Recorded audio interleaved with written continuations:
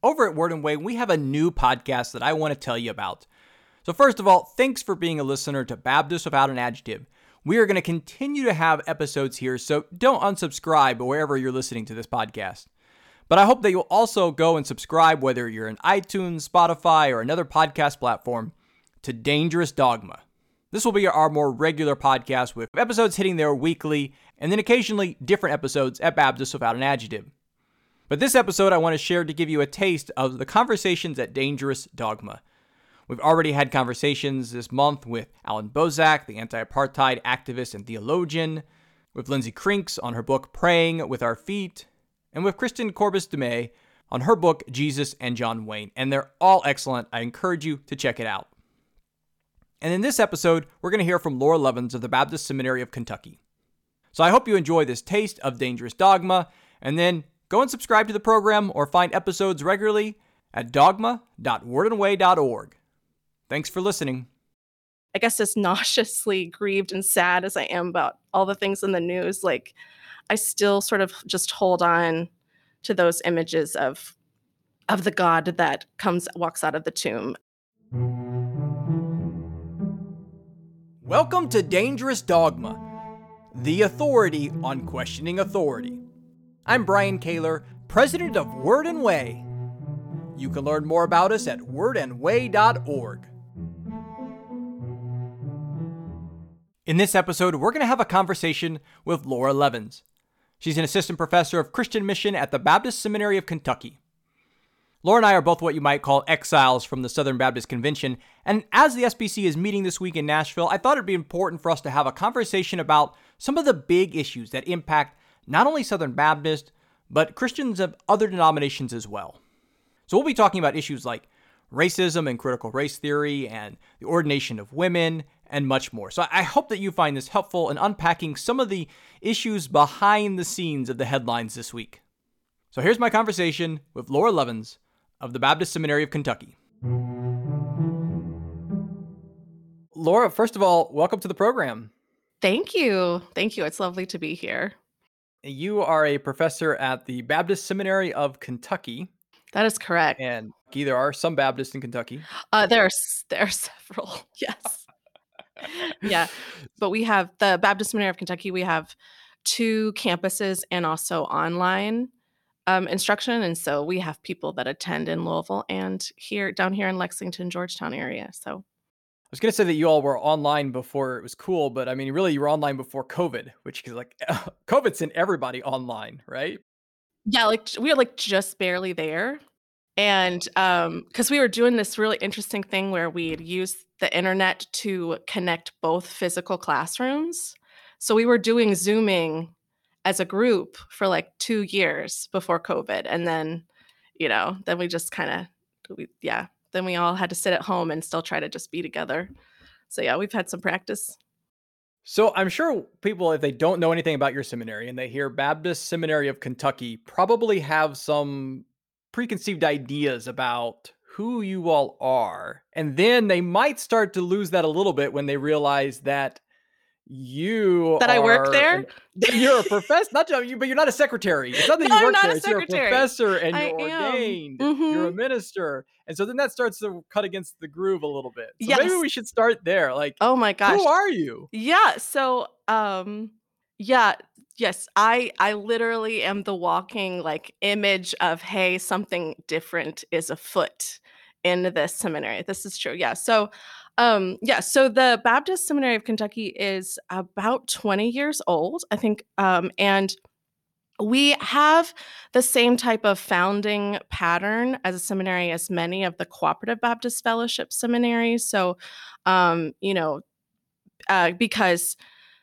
the pattern kind of goes, Kentucky has been a rich place for theological education for Baptists of various stripes, including Southern and now Cooperative Baptists, for several decades. And so there was a running sense in Kentucky among the pastors that were like, you know what, theological education enriches all of our churches, and theological education close by helps our people, our students, the people that we want to be pastors.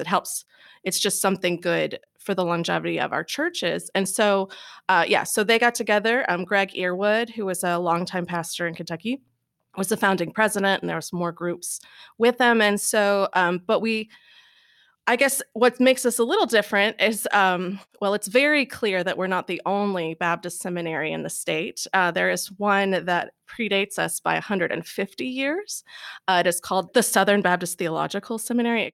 Anyway, so our school sort of had the chance to say, well, are we going to just market ourselves and say we're just not Southern, we're this other kind of Baptist, or are we going to take some more constructive steps and actually declare who we are and what type of leadership and theological education we provide?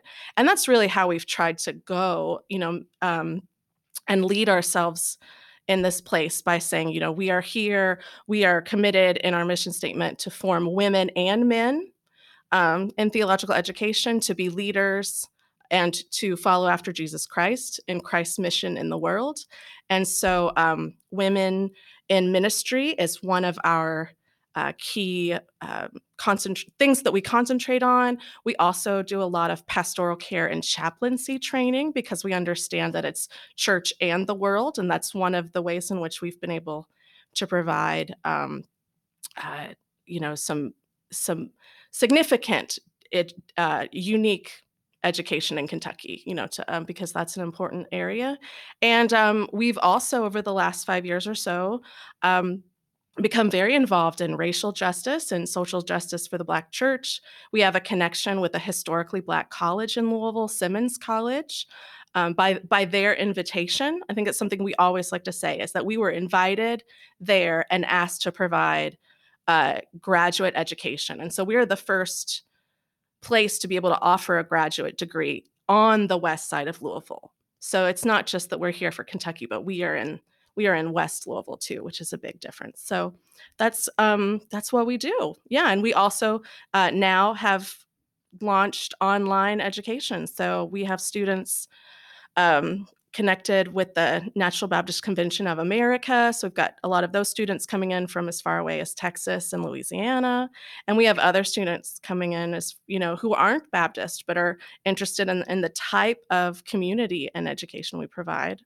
And they're coming from, Indiana, Missouri, all over the place. So it's been great. I even had a student who was living in Malawi for the semester. And so he zoomed in from Malawi to my class. And I was Like in the middle of the night, or? yeah, we actually would have class in the morning, and by noontime over here, the sun would have set. So we watched him be in a lighted building, and he would just go completely dark because the sun would set in the middle of class. It was crazy, but it was great.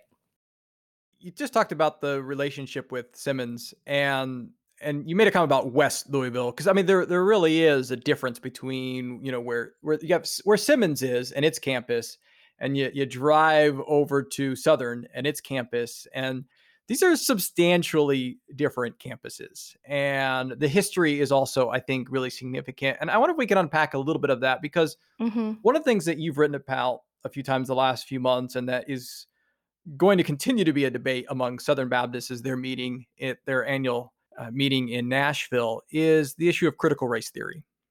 And if you look at just the history of those two institutions, you start to unpack, I think, a little bit of what critical race theory is trying to help us to do. Because you have, on the one hand, you have Southern Seminary, founded by enslavers. All four of the founders enslaved Black people, other key leaders. It's a massive campus, largely built from wealth that was gained from enslaved labor or convict leasing labor later.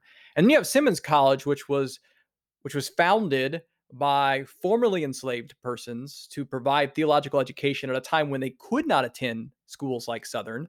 It's named after one of its early presidents who was born in slavery. And that is a really significant contrast between those two institutions. And I think it's interesting that Baptist Seminary of Kentucky, with this relationship with Simmons, that's a key message that I think you all are joining in that partnership. And so I wonder if we can talk a little bit about that history and why it still matters. Oh yeah. Well, Thank you. Yeah. So there's, first of all, I think it still matters because there's so much that has been forgotten, specifically about the history of Simmons College in particular. And I think as you tell Simmons College's history and its story, that's also where you get um, the highlights of why something like critical race theory may be important, or not just critical race theory alone, but critical attention to race as we tell history and as we tell. Sociology and all of those things. And that's, and especially also, I would say critical attention to gender in that way as well. So, so Simmons College, just to give it its own chance to shine in the sun, um, it was founded actually a lot like the way I just explained to you that my seminary was founded, but it was done almost 150 years ago. So we're talking about the 1860s and 70s.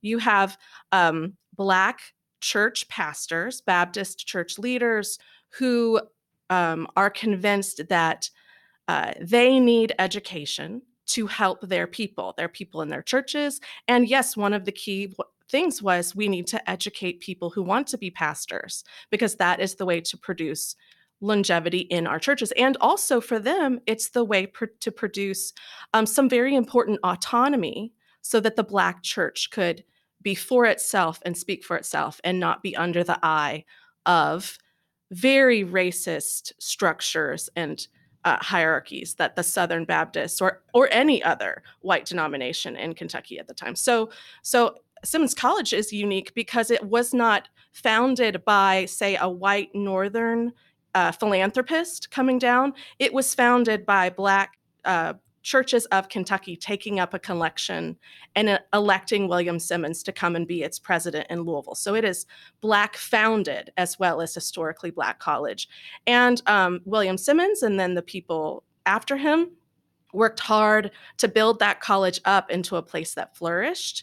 It had multiple departments.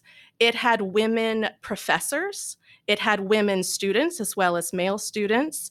One of the women professors that I have studied, and Lucy Wilmot Smith is one of them that's coming to mind. And she was a journalist that wrote in their newspapers as well as taught students and would teach them reading and writing and things like that. And so they did, one of those style where half of it was classical education that looks like liberal arts education now, and then the other half was about trade and training. And they had this brilliant story of being able to raise their own funds for their buildings, to raise their own ability to have these programs. So they got into nursing and medicine as well as pastorates and education and all these things. And then once the Great Depression hit in the 30s, they had nothing. They could not access a lot of the programs that the New Deal had for people because they were Black and because it was a Black-owned institution, and the ways in which the city was starting to rezone and replan itself because of the New Deal, and on and on. Also after World War I, and so you have U of L sort of taking some of its programs, taking some of its land, taking some of its professors, and some of that. I'm not saying that U of L was meaning to snuff out Simmons, but that's just was like, there's nothing else to be done because the structures of racism were so deep. And also it was still didn't make it right because the structures of racism were so deep. And so you do have, Simmons College that could have been like a Howard University at one point in time. And it was on its way before the Great Depression. And it's kind of languished for decades and then is trying to build itself back up. And so when they say we'd really like a graduate education here, to them, that's because they want graduate education and they'd love to have a master's degree in West Louisville because they would have had that if they hadn't had to give all that stuff up in the 30s. But also because, that is a signal to how they would like to grow. There's always that part of looking to what could be the vision a beloved community, or what could be the vision on the other side. And so, like, that's kind of just a little story. And then you're right. I mean, Southern Seminary is there, and I'm not, and is doing its own thing. And you're right. It weathered the Great Depression just fine.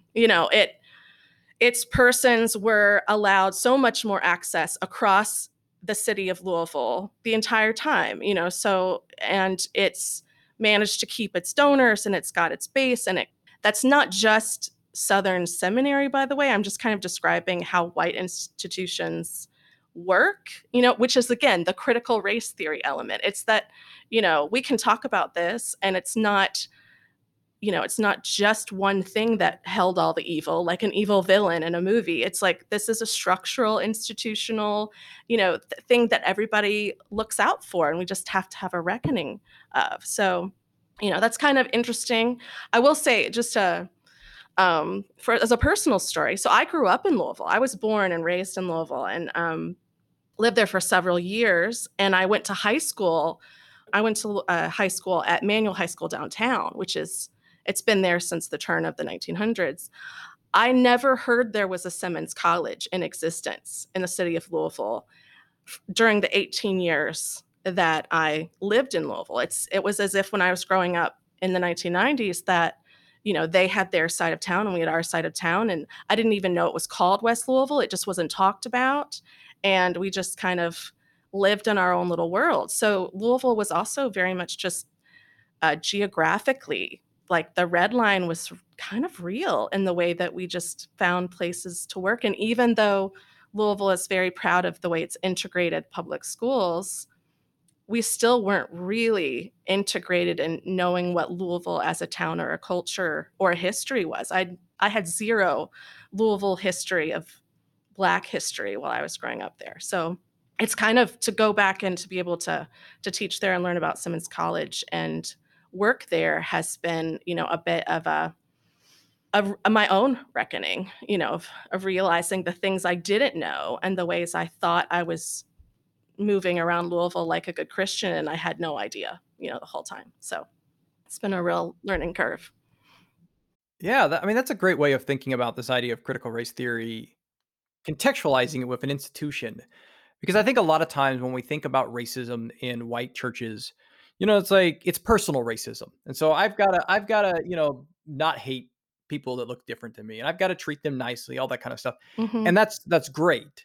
That's important in loving our neighbor as ourselves. But there is these systemic structures that not just today, but that for decades and centuries have held back Black institutions, Black churches, Black individuals from opportunities that just simply were not available, whether it be you mentioned redlining, forcing them to live in certain neighborhoods, not being able to get loans for nicer houses, not being eligible for some of the GI program, for instance, for Black veterans.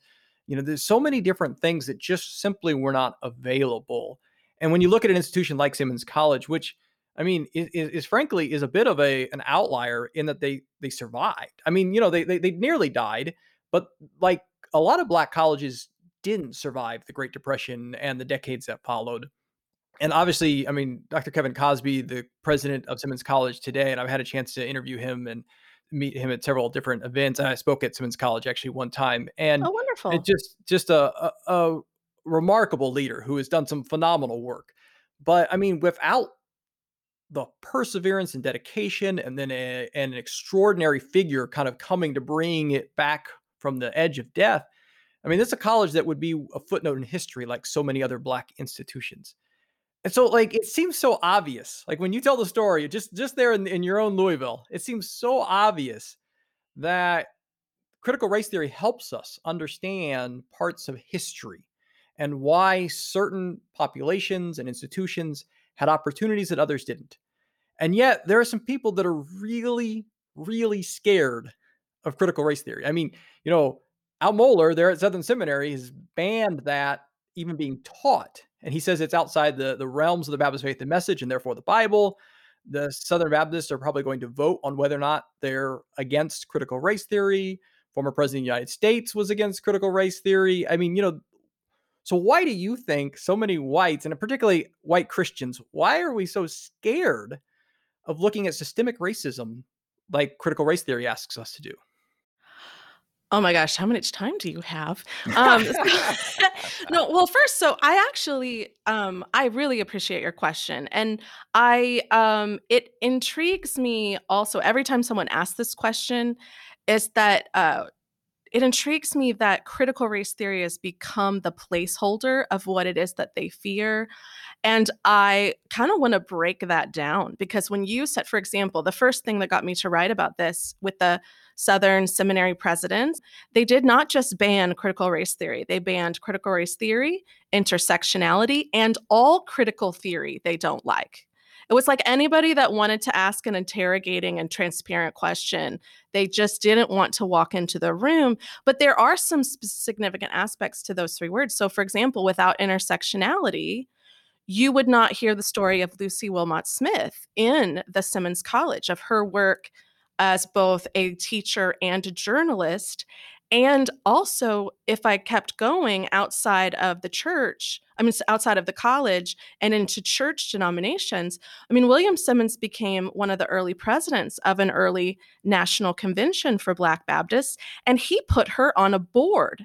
He think about the difference between the boards of the Southern Baptist Convention and this board that William Simmons was trying to build in the late 1800s, is that he was trying to not just integrate necessarily between black and white, but he was trying to integrate male and female leadership into at least the denominational side of things. He'd figured out that having men and women on board and in leadership together in journalism works. He gave Ida B. Wells one of her first journalism jobs.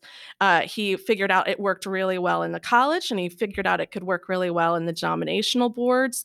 And intersectionality is looking between gender and race and social and institutions. And with those questions, we can see more so that William Simmons himself, as a historical figure, he is a person who was great and did a lot of things.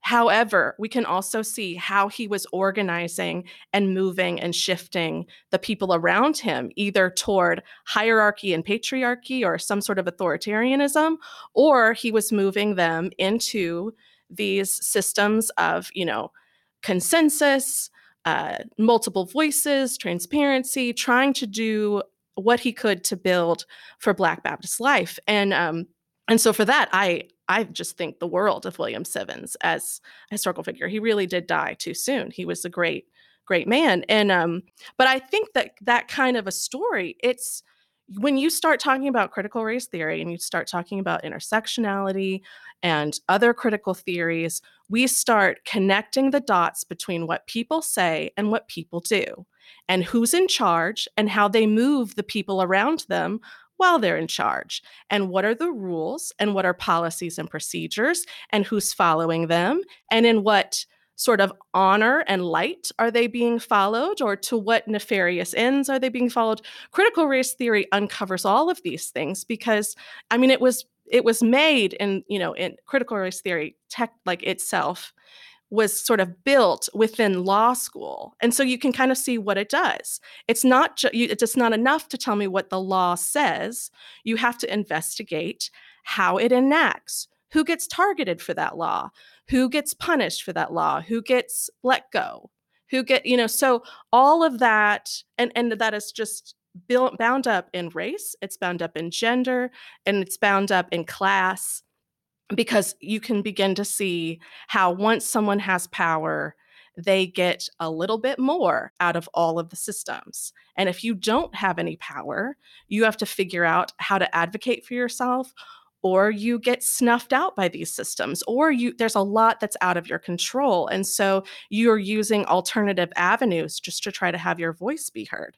And that isn't something that is very helpful in a seminary situation like Al Mohler's, or in what's coming up in the Southern Baptist Convention when they want to have these elections, when the way they have been working is to say, I am in charge. You have to trust me. I'm the authority. I've been telling you authoritative things about how the Bible says things and what it says. And so don't look behind the curtain, don't ask for transparency. I need your trust. And if you trust me, I will become God's trustworthy person. And so whatever I do will be moral and it will be right. And a critical theory or any sort of critical eye is going to say, no, we have these statistics. What you're saying and what you're doing are different. You say you're taking care of people, but there's abuse occurring. You need to reckon with this. And that's just something they and, if you've got this real sense that you need to be trusted because God trusts you and God has entrusted you, and if you even look a little bit untrustworthy, it's all going to fall apart. Well, then something like critical theory is really going, it's just really going to shake you, and you're going to want to keep it out because, I just told you, it takes a certain kind of person to want to go, whoops, I live most of my life thinking I was a good person, but I'd been ignorant and living in ignorance. And now it's time for me to realize that ignorance was meant for me so that I didn't ruffle any feathers. And now I'm going to know. And now I'm going to also have to have the courage to ruffle feathers when it's, because I need to act right. So that's kind of the gift of what critical theory could give. It's what I try to give in my classes. As you were talking, it reminded me of a piece you wrote last month. You wrote it for Religion News Service, and we reprinted it at wordandway.org. It was called "The Debate Over Women Pastors is a Southern Baptist Smokescreen," and I'll include a link to it in the show notes at dogma.wordandway.org. I wanted to read just a couple of lines from that because in this case, you were talking about the ordaining of women. This was particularly after some of the criticism by Mohler and some others to Saddleback Church, a large Southern Baptist megachurch in California that ordained 3 women as in ministry pastoral roles. And as you were kind of talking about that, one of the things you get to is this: how do we read and interpret the Bible, which is something you were just kind of hitting on it as well in thinking about critical race theory. And so you're writing about Mohler and some of the other critics of Saddleback, and you wrote, they set the terms of the debate with individual Bible verses that lack historical or textual context in the service of a predetermined conclusion. They present their methods as pure, objective, and timeless, but it's entirely modern, as in the Enlightenment era.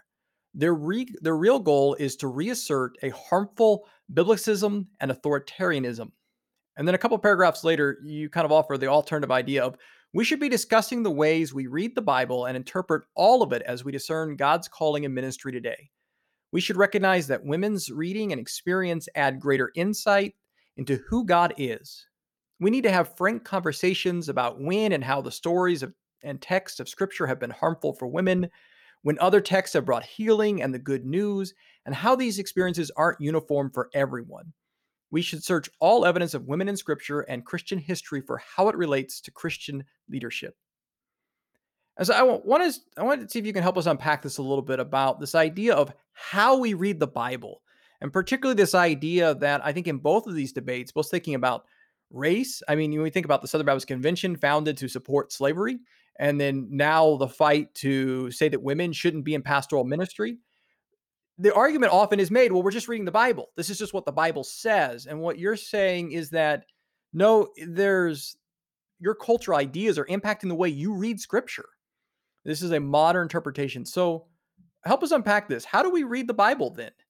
In, just a few minutes. Yeah, I know you can teach a whole semester on this. I actually do. I have a whole semester called Scriptural and Ministerial Imagination, which is, yes, it's where we do a lot of this, not just. Well, that sounds really dangerous. It's like we're going to use our imaginations when we read the Bible? Yes. Yeah. It's about imagination. I know. Well, so okay, so just reading the Bible. So this is a tricky question, right? Because as soon as I say, well, it's more complicated, I think my line is just, it's complicated, because, which is good. As long as we're realizing it's complicated, then I think we can wander our way down a little bit. So, because as soon as I'm saying, someone's like, well, I'm just reading the Bible. So that's and they're like, it's a literal interpretation. I'm just reading the Bible. Well, one, I can say, well, contextually speaking, that's plain common sense reading of the Bible that comes from a particular philosophical perspective. But what's really underneath it is that there's always in the conflict in the ways that we read the Bible. It is both a text of great importance that carries its own authority, but what kind of authority does it carry and who put it there? And is it God? Is it the authors? Is it God and the authors together? Is it me as I read it? Is it my faith as I pray it? All of that is kind of involved in the situation. And then there's the other side of it is reading. What does it mean to read the Bible? And actually, we do a lot of things with the Bible if someone is a person of Christian faith. We do. We pray. Someone comes up with the idea of how to teach. We have like pedagogical styles, ways of teaching with the Bible, ways of praying with the Bible, ways of sitting and reading it, ways of reading it and trying to have conversation about it. We have people called preachers and evangelists and exhorters, and there's all these different styles of preaching with the Bible. They're not all the same, and they've changed over the years. And so I think one of the things that I try to explain to all my students is that cultural ideas do impact Scripture because and they do it in two different ways, both the culture that we bring to it because uh, we live and grow in cultures, and we learn and are shaped in our minds and in the way we use our bodies and in the way we pray, all of it, our emotions as well. We're more than culture, but it's all kind of integrated in there. So sometimes I ask students to think about what were they thinking about as they came to this scripture, maybe because they'd heard it before, or they'd always used this one scripture in church in a way, or someone had tried to teach it to them and they didn't like it. Someone might have hurt them by quoting a scripture. Like, that's all something that we can talk about.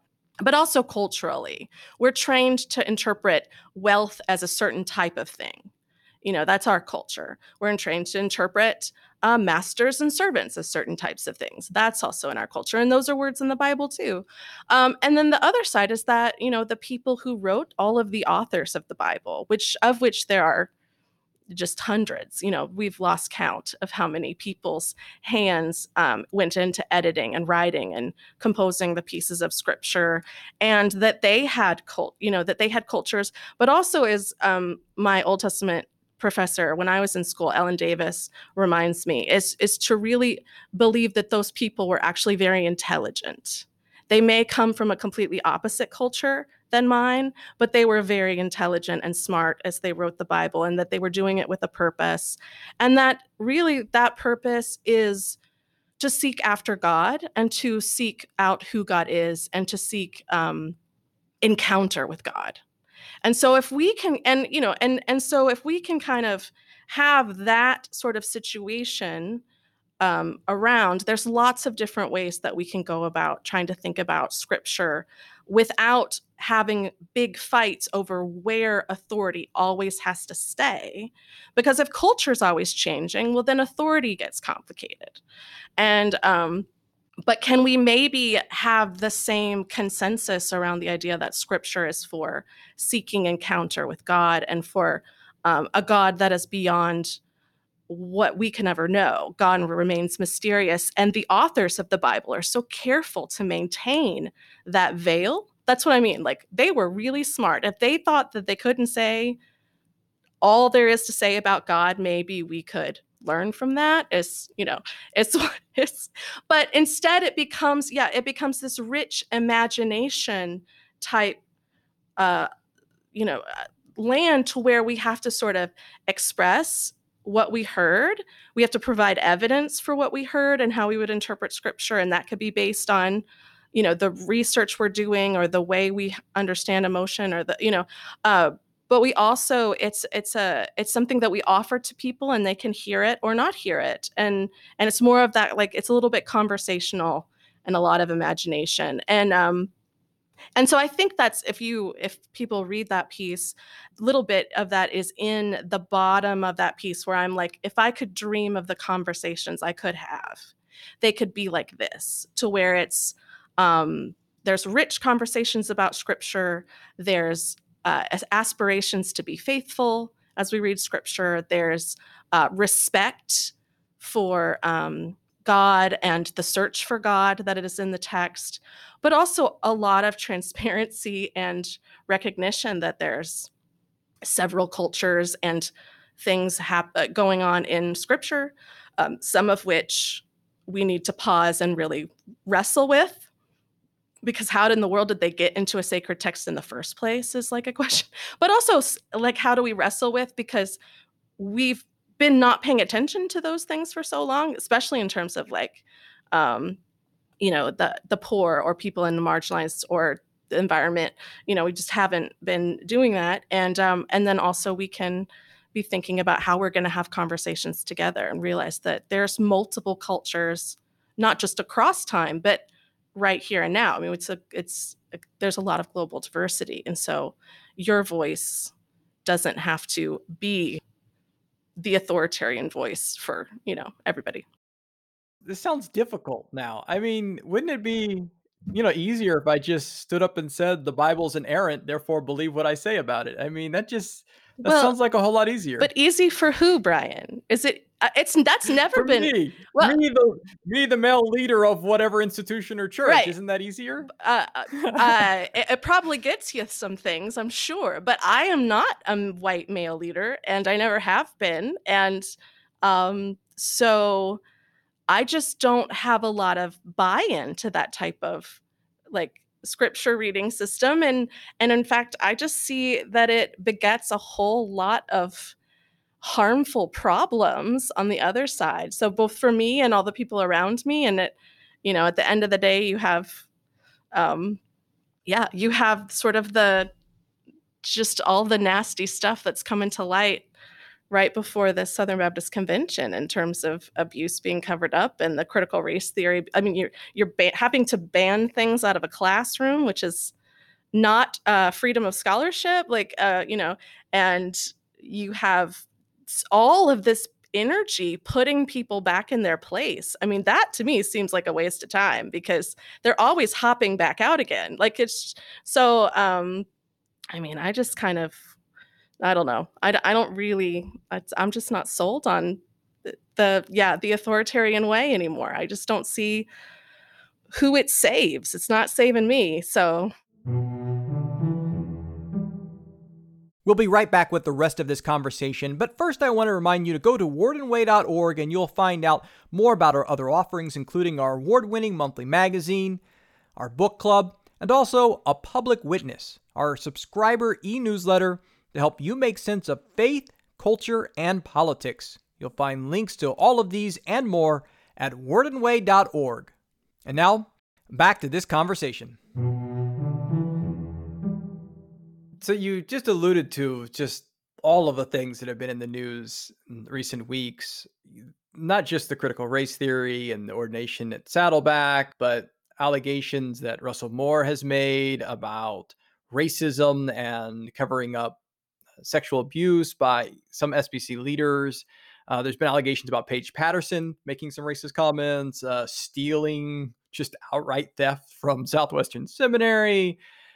All of this is, linked to the presidential race with Mueller and Stone and Litton, and it feels like a real just like disaster train wreck. I don't know, one of those types of metaphors.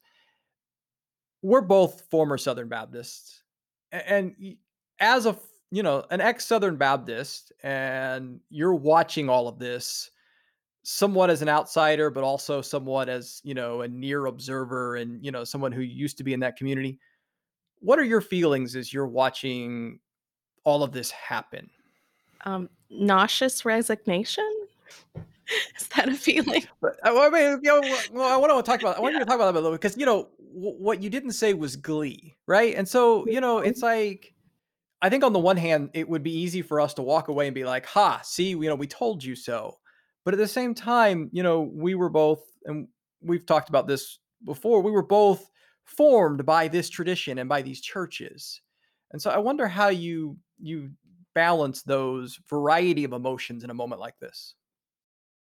Yeah. Well, I mean, it's so I've already said before that I grew up in Louisville, and so I guess the nauseous resignation. So part of that is actually because this type of all of the allegations and the what's coming out, what Russell Moore was saying behind closed doors or through his letters or what he was dealing with, and I mean, man, I grew up in Louisville and next to Southern Baptist Seminary, and I'll just say it, like, if it wasn't Al Mohler, maybe it'd be somebody else, just the same. But as soon as the Southern Baptist Theological Seminary became the conservative place that it is, those types of behaviors were happening in Louisville all the time. And I mean, maybe not constant, but there's always, I mean, there were people uh, fired from that seminary, even though they had tenure,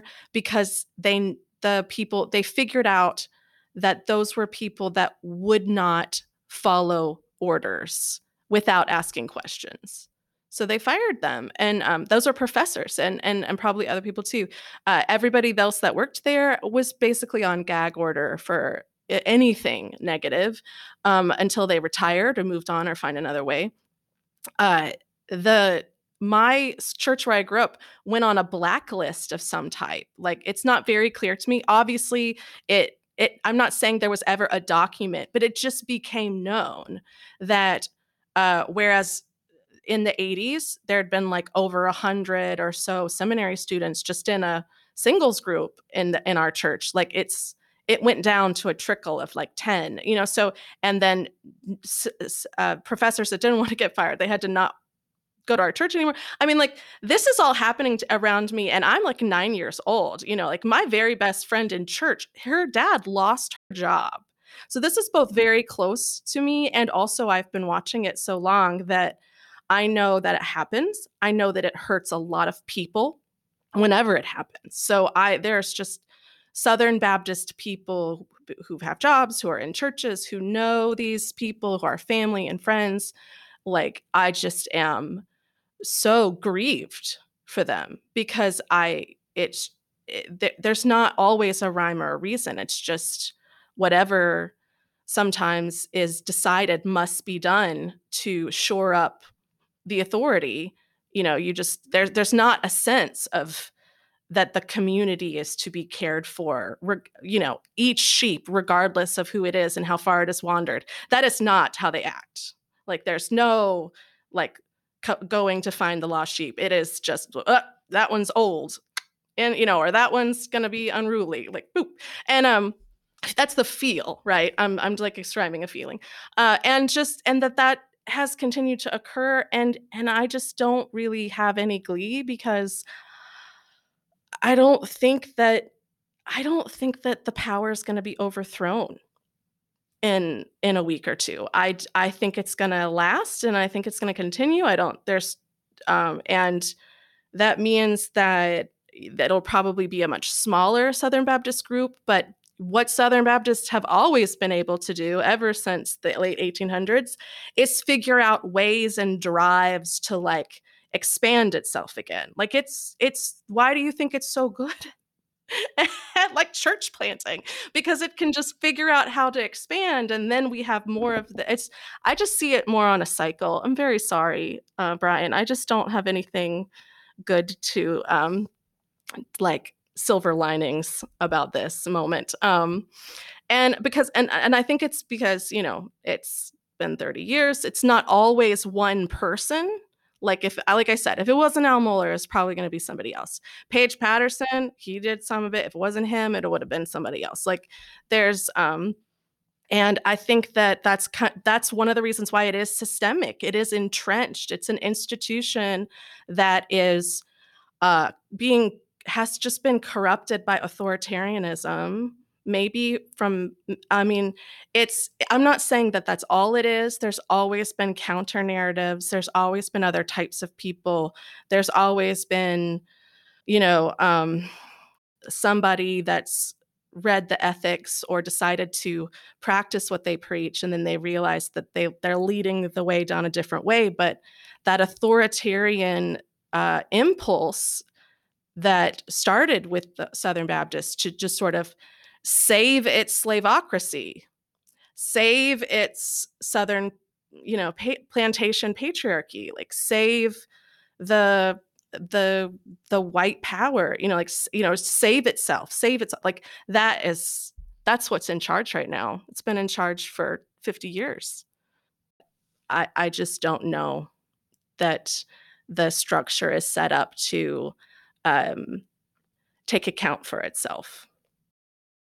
Yeah, and the structural question is important. I mean, there was a day when Russell Moore was one of those figures in Louisville that was part of feeding this beast, and now he's been Mhm. chewed up and spit out by the beast. And so, there is this fundamentalism is always needs a new heretic, real or imagined.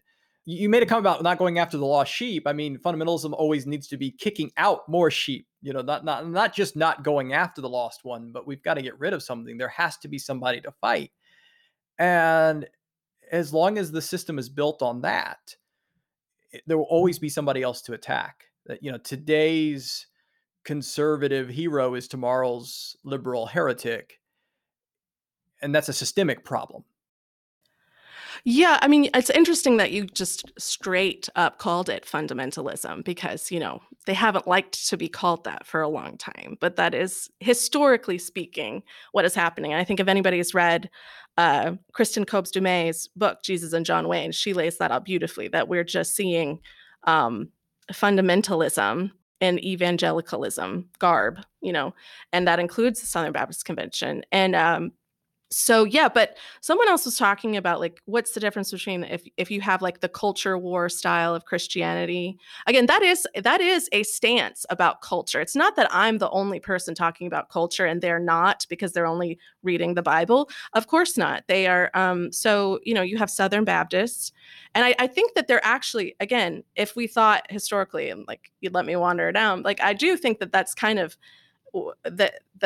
the Southern Baptists, they do have this like mission arm, right? And is the mission arm about going to other cultures, or is it about having a culture war? And I think that's kind of where, if it's how about having a culture war, then it's definitely on this fundamentalism uh, framework. And yeah, and you're always talking about culture. It's always us versus them. You're right. It's about circling, building walls and trenches. It's a very much a purity or purist oriented. There's very little room for change for at least if you're lower in the ranks. There's just, or at a certain spot, that middle management position, there's really nothing that you can do to step out of line. Like if I guess if you have zero power and they don't think that you're going to be of worth, like you can run around and do whatever you want in the Southern Baptists. Now, if you're at the top, well, you've made it. You're kind of the magnanimous man of the Southern Baptist Convention. You have been you've made it to the authority position and sort of have been, now it's whatever you do is by whatever you do, because you can be moral and you are moral. And if you did something wrong, it was for the sake of the war and, or the sake of the larger group, and you're just kind of sitting, you're that, Willie Jennings, when I took his courses, he would just say that's the Southern plantation magnanimous man. You sit there, you are morality.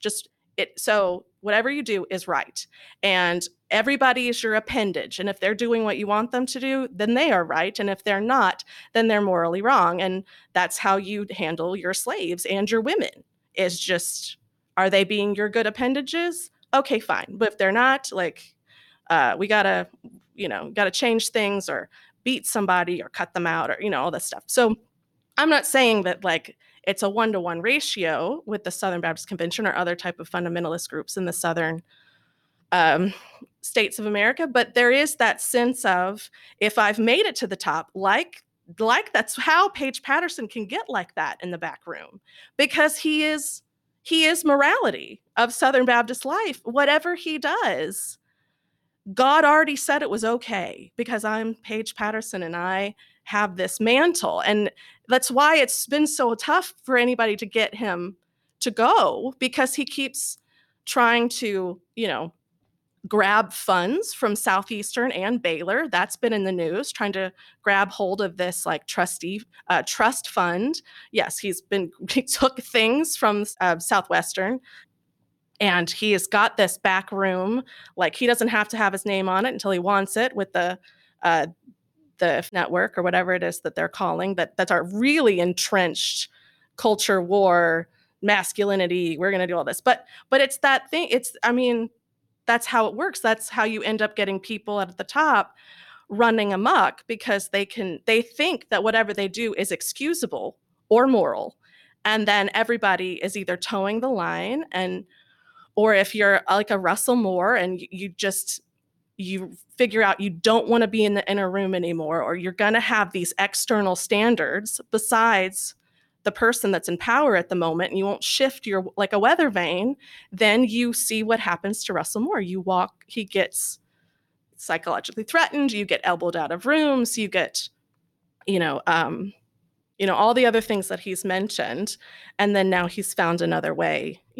What is nice for Russell Moore is that he wasn't just fired. Like, they could have done that. They could have fired, but he found a place to land and walked out and all those things. But so I know I'm like this. I feel like I'm literally talking to you like we're in a movie. I just feel like we've left. But it feels like a bad sequel. We've seen this one already before. It is. Oh, I've seen it already. Yeah, I've seen it. I mean, if you want to go read the prequels, go read Jesus and John Wayne, and it's right there. And if you want to go read it on the, on any number of sides, if you want to go read it, especially with critical race theory in mind, Anthea Butler's White Evangelical Racism, it's right there. It's like, there it is. I mean, if you want, I'll hand you the histories that I've written of Simmons College. It's right there.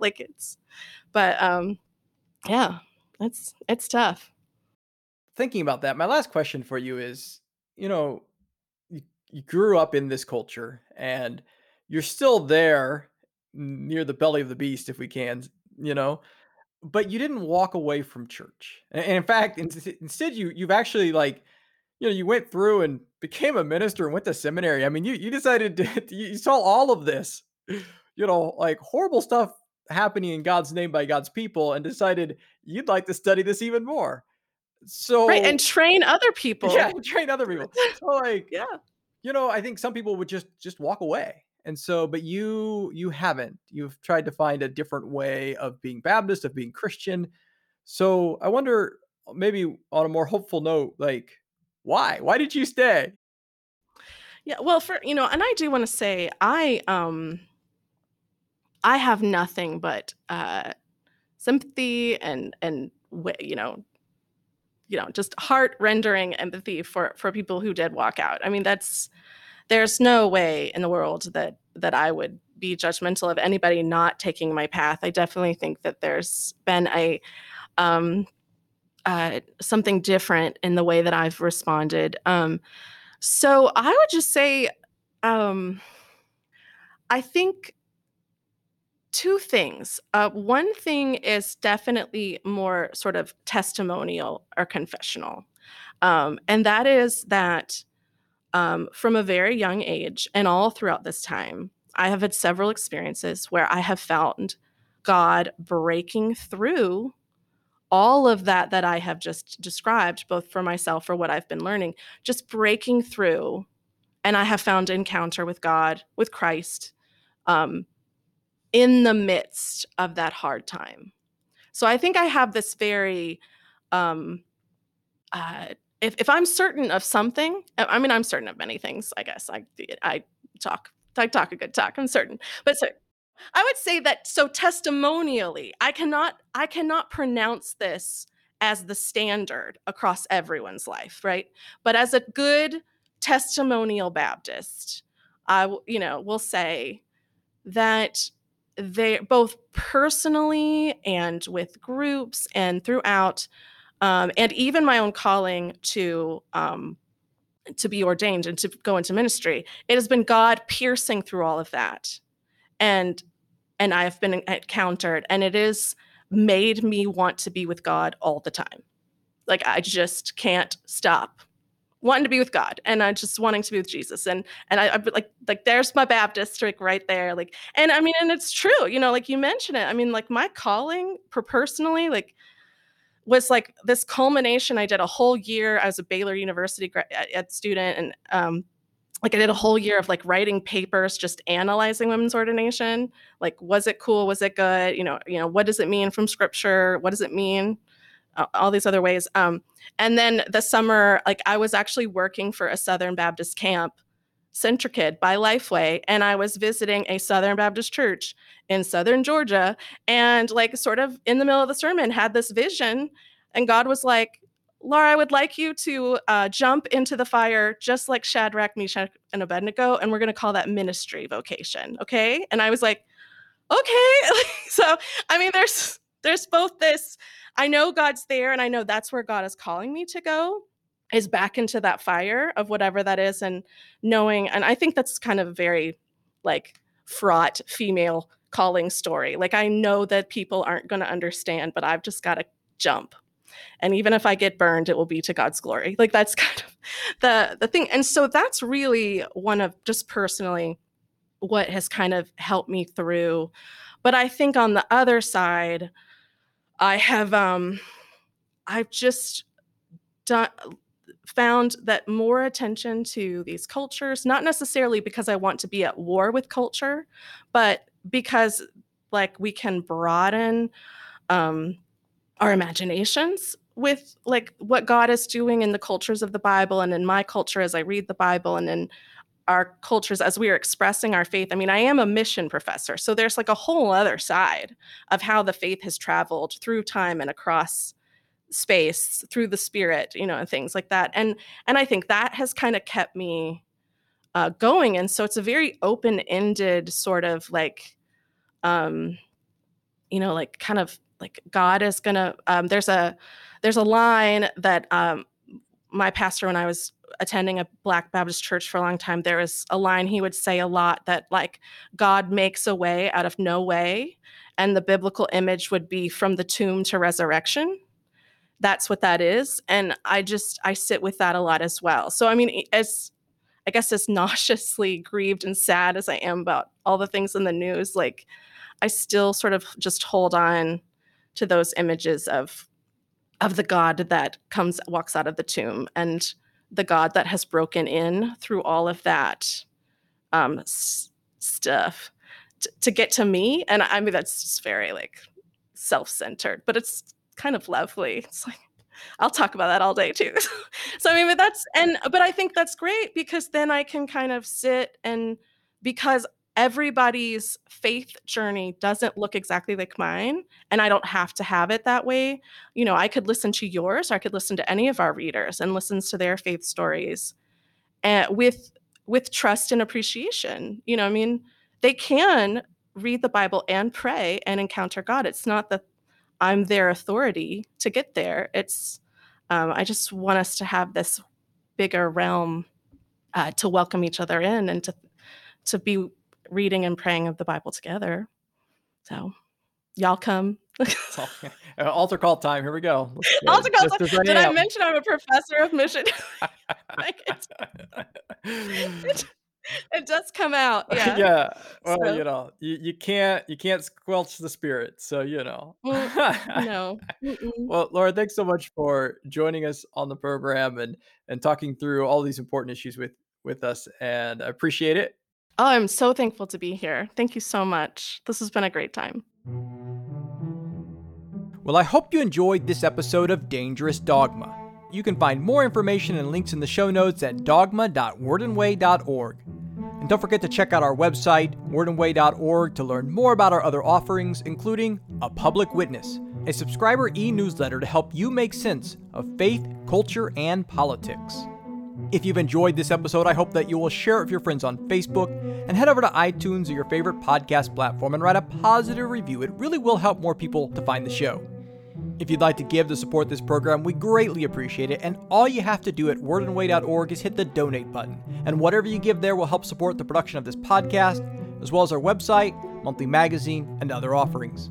If you have any comments or feedback about this program, you can send those to me at bkaler@wordandway.org. Thanks for listening.